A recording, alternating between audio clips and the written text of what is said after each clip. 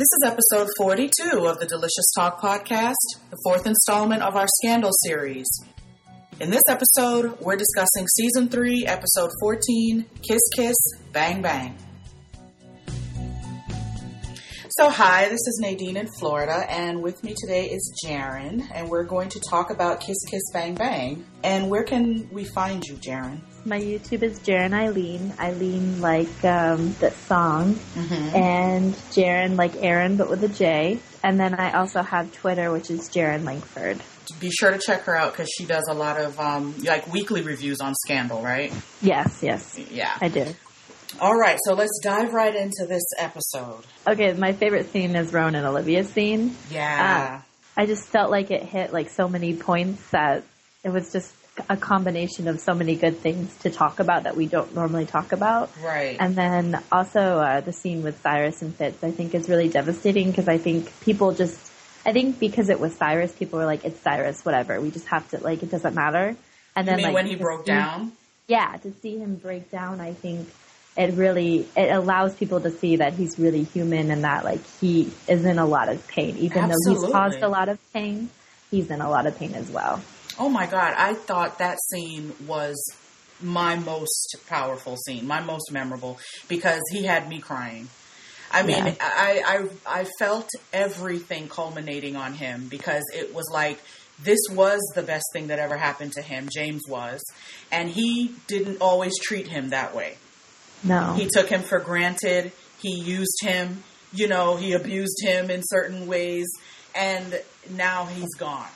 And I think that just built up, and that kind of pain rarely, we work overtime to hide that kind of pain in ourselves. Yeah. And for that to erupt on him in front of the world, there in front of the press corps was very remarkable. It was. And I felt it for him. And, I just thought, oh my gosh, I'm crying for Cyrus. I know. And most people are like, Cyrus is so horrible. How can you have remorse? And I'm just like, but he I mean, if you're human, that is, a human recognizes pain, and that's exactly. Just too much. It's just humanity. Yeah. And he knows it hurts him even more because of the way he treated James. Yes. And it's just that, and it's that, and you, like you said, it's a wonderful idea of, like, you don't know what you have until it's gone, and then you understand that you took what you had for granted, and you can never have that back. So, that was, and then they gave us their whole backstory. Definitely. I think and it also is really interesting, just like I talked about how it's so weird to see Cyrus kind of not being the dominant person in the relationship. I know, right? And he kind of, like, James is the one who was very dominant in the beginning. Very aggressive. Yes. Yeah. And then to see that kind of switch over time, because, like, once Cyrus came out, then he was more comfortable with himself, and he was able to kind of, take charge, and he didn't have to feel like he had to hide that from, anyone. Exactly. And so then that's when I feel like it kind of evolved into James, James is going to make sure that Cyrus has a garden and, keep a good eye on him and all that stuff. So. Yeah, that was so sweet. And I like the way he was nervous about telling Fitz that he was seeing someone, that he was gay. And he didn't tell him, but it was so obvious, the elephant in the room. Yeah. When he tells him, I'm seeing someone, and, Fitz says, well, do you love him? And not him, but are you in love or whatever? And he just never brings himself to say, it's a man. I'm in, and then at the state dinner, he just trots him out there. I know. It's really cool. I really loved it. It was really a great story to see, even though we see it end with such a, in such a horrible way, but it was a beautiful story to tell. Yeah. And then also Fitz, though, in that, I feel like Fitz is so hypocritical, because, like, when he's in that scene, he's like, that's all that matters. I'm like, yeah, and you're not going after the person that you love most, and you're not, he likes romantic things, and he romanticizes a lot, but, like, he never comes through on it. So I'm just kind of like, you're like a dreamer, but you never actually push through and make it a reality. So. Well, I don't really know how he can without just giving up the presidency. You know what I mean? It's like they're conflict is just based on the fact that he is the president of the United States. When they got involved, he was running to become the president of the United States. There's really not much he can do to leave his wife and be with Olivia. He was trying to make her, to divorce Melly and have Olivia be first lady. And I'm not sure exactly what got in the way of that. Again, I forget. I think it was Melly. I just feel like, well, for me, it's just kind of like, I mean, he should be taking the necessary steps to be divorced. Like, if you're making out with your campaign manager and your wife walks in, you need to be taking steps to get a divorce. I think Melly messed it up, though. Melly doesn't want the divorce. Yeah. You know what I mean? So it's kind of like, either they break it off or they continue with this struggle until he's not president anymore. Yeah. You know what I mean? There's really not much to do there. True. Yeah, I don't really see him as being hypocritical. I just think he's he's in love with a woman who's not his wife. And he's kind of stuck between a rock. But you know what? I can't wait to see how his dynamic with Melly changes when he finds out that his father raped her. And that their son might be his brother. That I think is going to affect the way Fitz views Melly. I feel like Andrew, if anyone is going to tell Fitz, it'll be Andrew. And he'll slip up. And I think Andrew's going to get really frustrated with Fitz, and he's going to end up selling Melly's secret, and that's how Fitz is going to find out. I don't feel like Melly is going to come to him and tell him anything. I don't think so either. She's not told him in all these years, so I don't think she'll ever tell him. No. Some other way he'll find out. Yeah.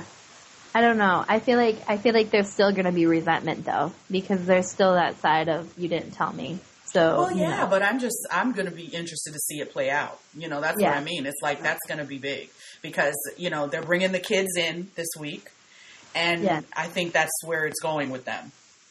I hope so. I don't know. I'm excited for the kids. I really am. Me too. I can't wait. And then one of my other scenes, Jake, when he kind of threatens Olivia in a kind of a backhanded way when she pushes him, when she goes to him for answers and he says, look, I'm command. Hey, nobody's giving me answers. Hello, wake up.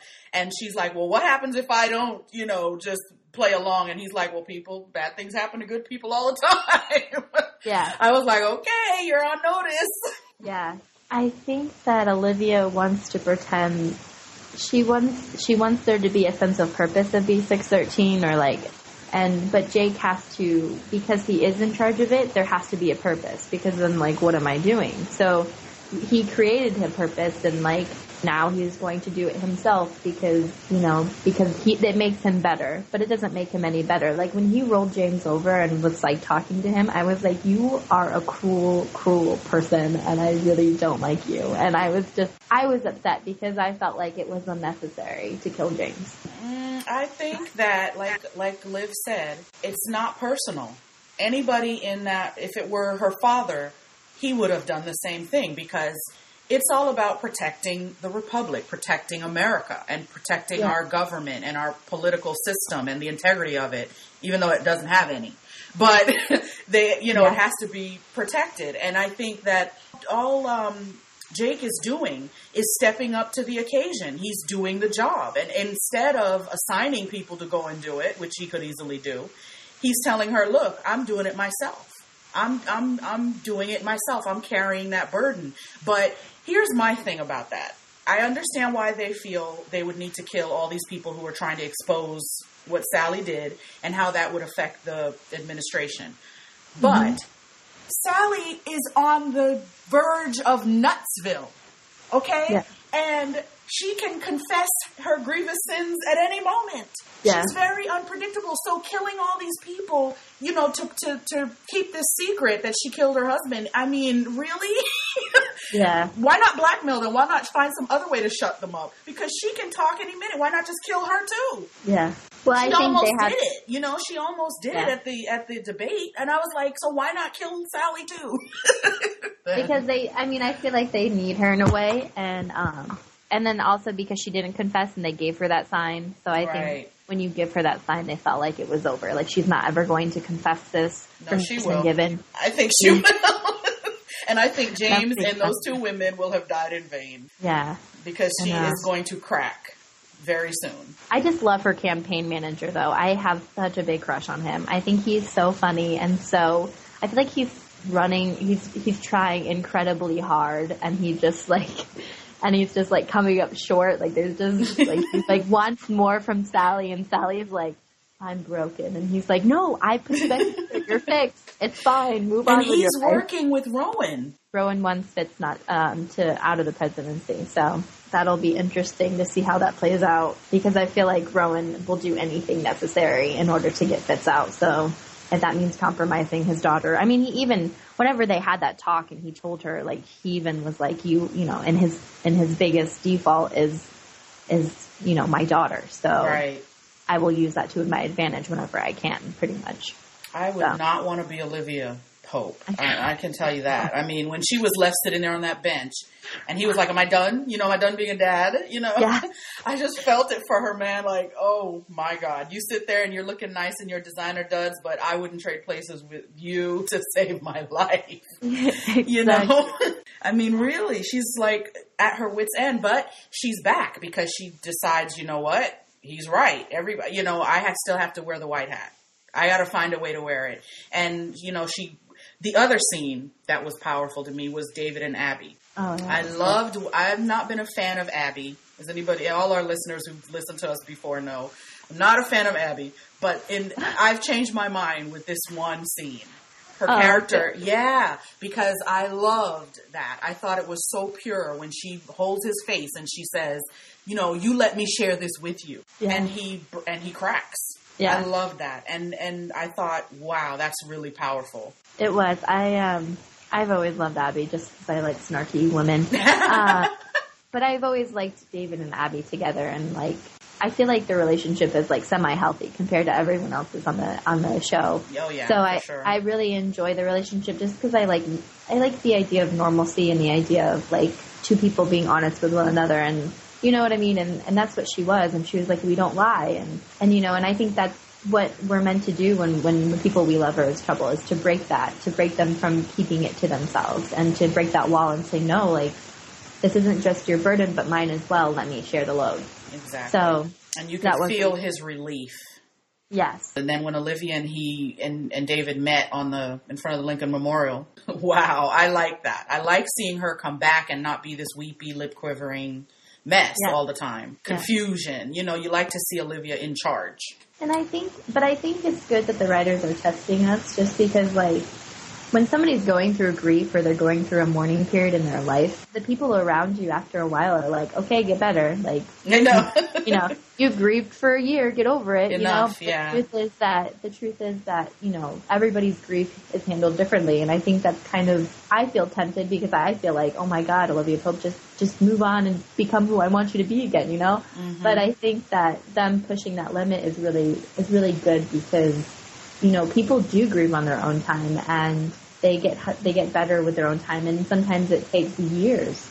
You know, it's good to see her again, but at the same time, like, I feel bad because I have so much relief for the fact that she's back. Like, I'm like, oh my gosh, finally. Like, it's a relief, and it's just kind of, I don't know, it makes me feel bad that I had this expectation of this woman that I should never have had.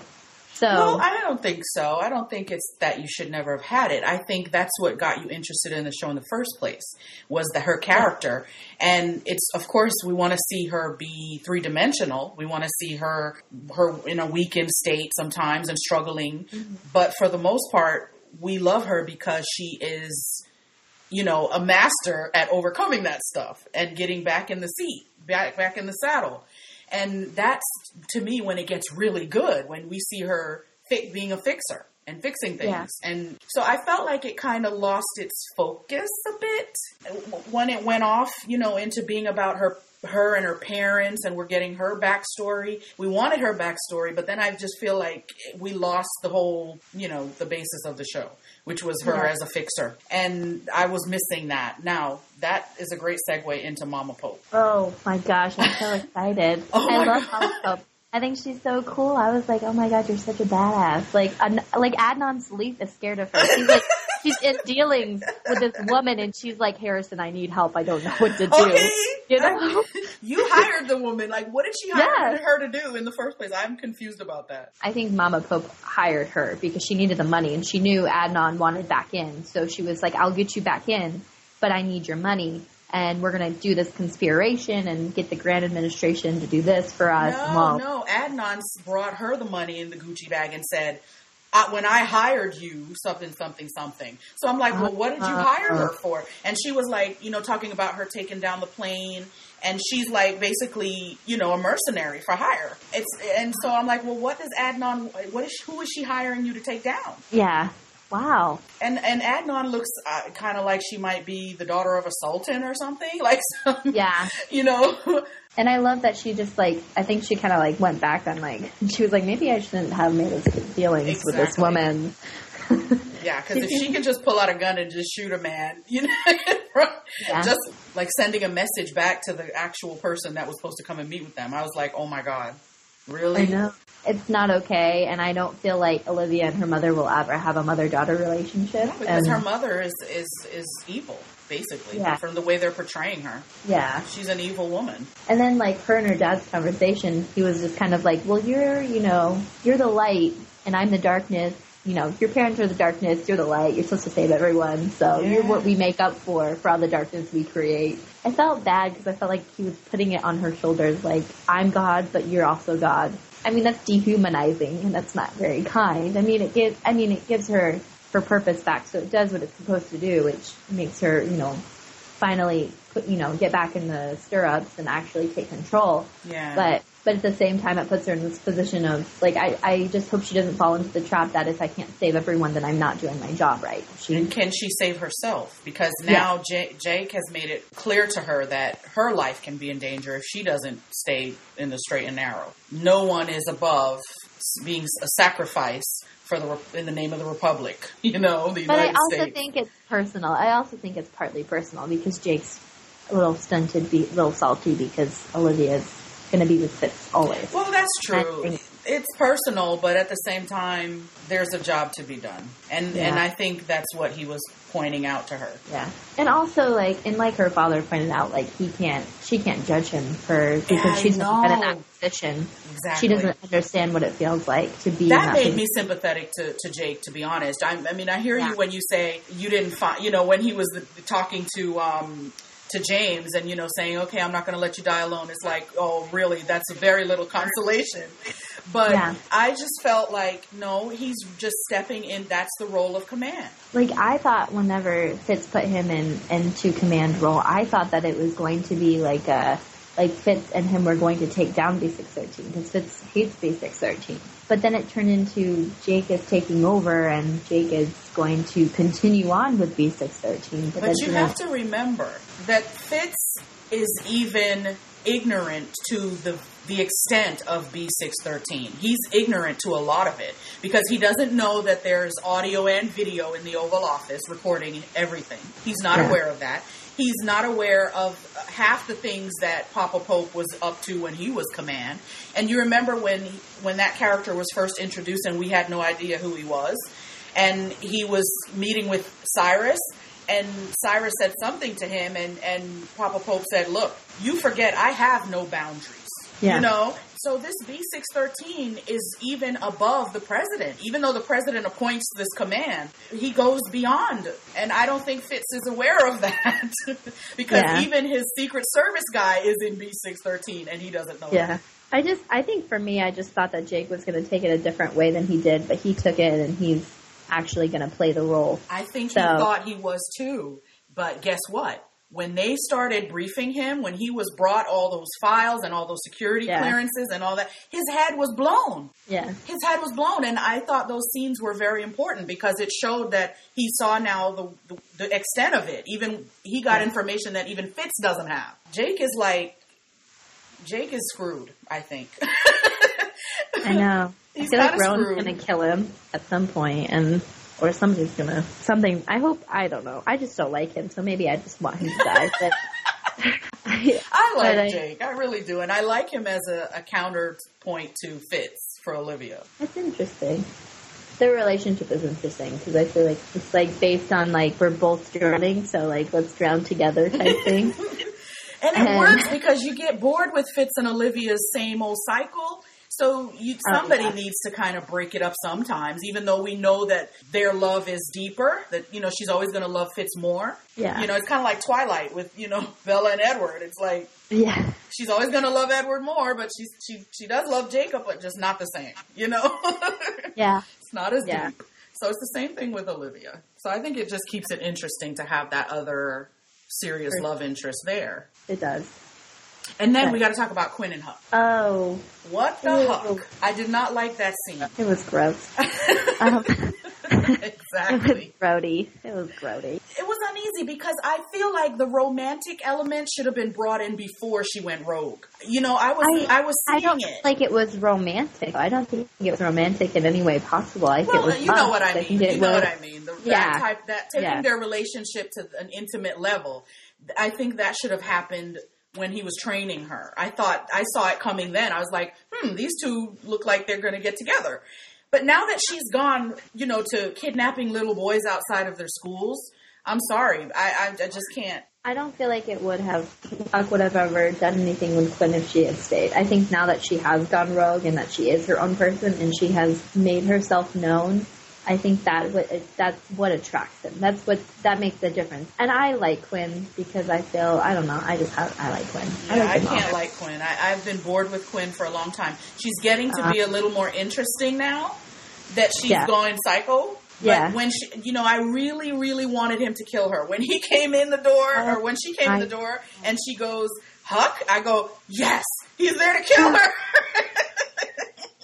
Oh, no, I love Yes, because Quinn is just, when she kidnapped that little boy, I really turned off from her. Really. Oh. That was it for me. It was like, no. He's a lost child. I love lost children. You wouldn't love her if that was your son.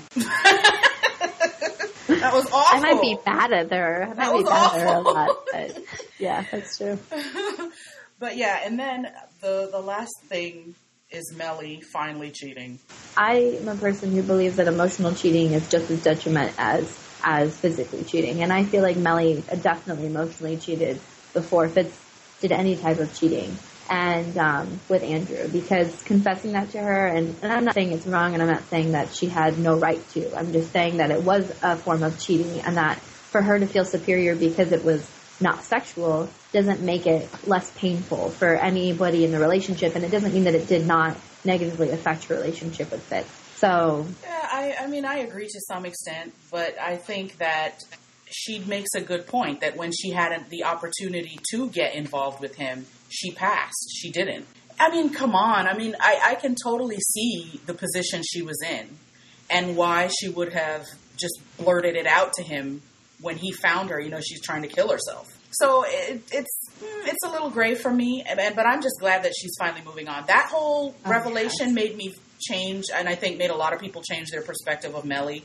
And I find myself sympathizing with her now. They might put that on its head, you know, again, but I don't know. But right now I feel it for her because she made a decision to stay quiet about being raped by her father-in-law so that she could use it as ammunition to get Fitz elected as governor. You know, the one thing, though, that I would be disturbed by is the son not being my husband's and being my father-in-law's. I don't know how I could keep that secret. If that possibility, because it's a possibility. Melly keeps herself very close to herself, very close to her vest, so. I don't know why I feel like Olivia's probably going to find that out. I think they have a sneak peek or whatever, but Olivia comes in and tells Melly to put down the scotch and get some coffee and that they're going to have this interview with their kids. And Melly's like, no, we are not having this interview. And Olivia's like, yes, we are. And Melly yells at her and is like, we are not having this interview. So I think at some point during that conversation, it's going to come out. And she's going to say, well, my kids hate me and one of them might not even be Fitz's. And oh my God. You know, I feel like that's going to come out and Olivia's not going to be able to tell Fitz. And then, or she's going to tell Fitz. Maybe Olivia's the one who's going to tell Fitz. But, oh my God. Hopefully the whole entire story will come out. But it would be different. It would be weird if it was Olivia telling him. But that might work because, you know, she seems to be going along with their Vermont agreement that they won't keep anything from each other anymore. So we shall see. I think this one is going to test her more than the last one, though. I feel like this is going to truly test her. Should I really tell Fitz? And I feel like she'd keep this from him. Well, I feel like she would know that if he found out she knew and didn't tell him, then, I think she's going to weigh that, like, Yeah. now that I have this information. Yeah. I think somehow Cyrus knew that this was going to happen. Somehow. That's what because, a lot of people are predicting. Yeah, he said sorry. Thing. He said, I love you. And, you're Publius and but I'm sorry. I brought this on myself and I shouldn't have done what I did. And, and it's like he was saying goodbye to James. Do you think he'll have less remorse for him if he's the one who caused it? I don't think he caused it. I just think he knows what B613 is, and he knows the position that this Publius is in. And I think Cyrus just has enough knowledge to know that James was in a very bad position. Yeah. Because he asked Jake to go kill Sally. He didn't ask him to kill James, Alrighty. So I guess that's going to be it until next time. Alright. So thanks for joining me. And again, you can check out Jaryn's YouTube channel, Jaryn Eileen. Yes. And come back next time. We'll talk more Scandal. Alright. Thank you. Bye. See ya.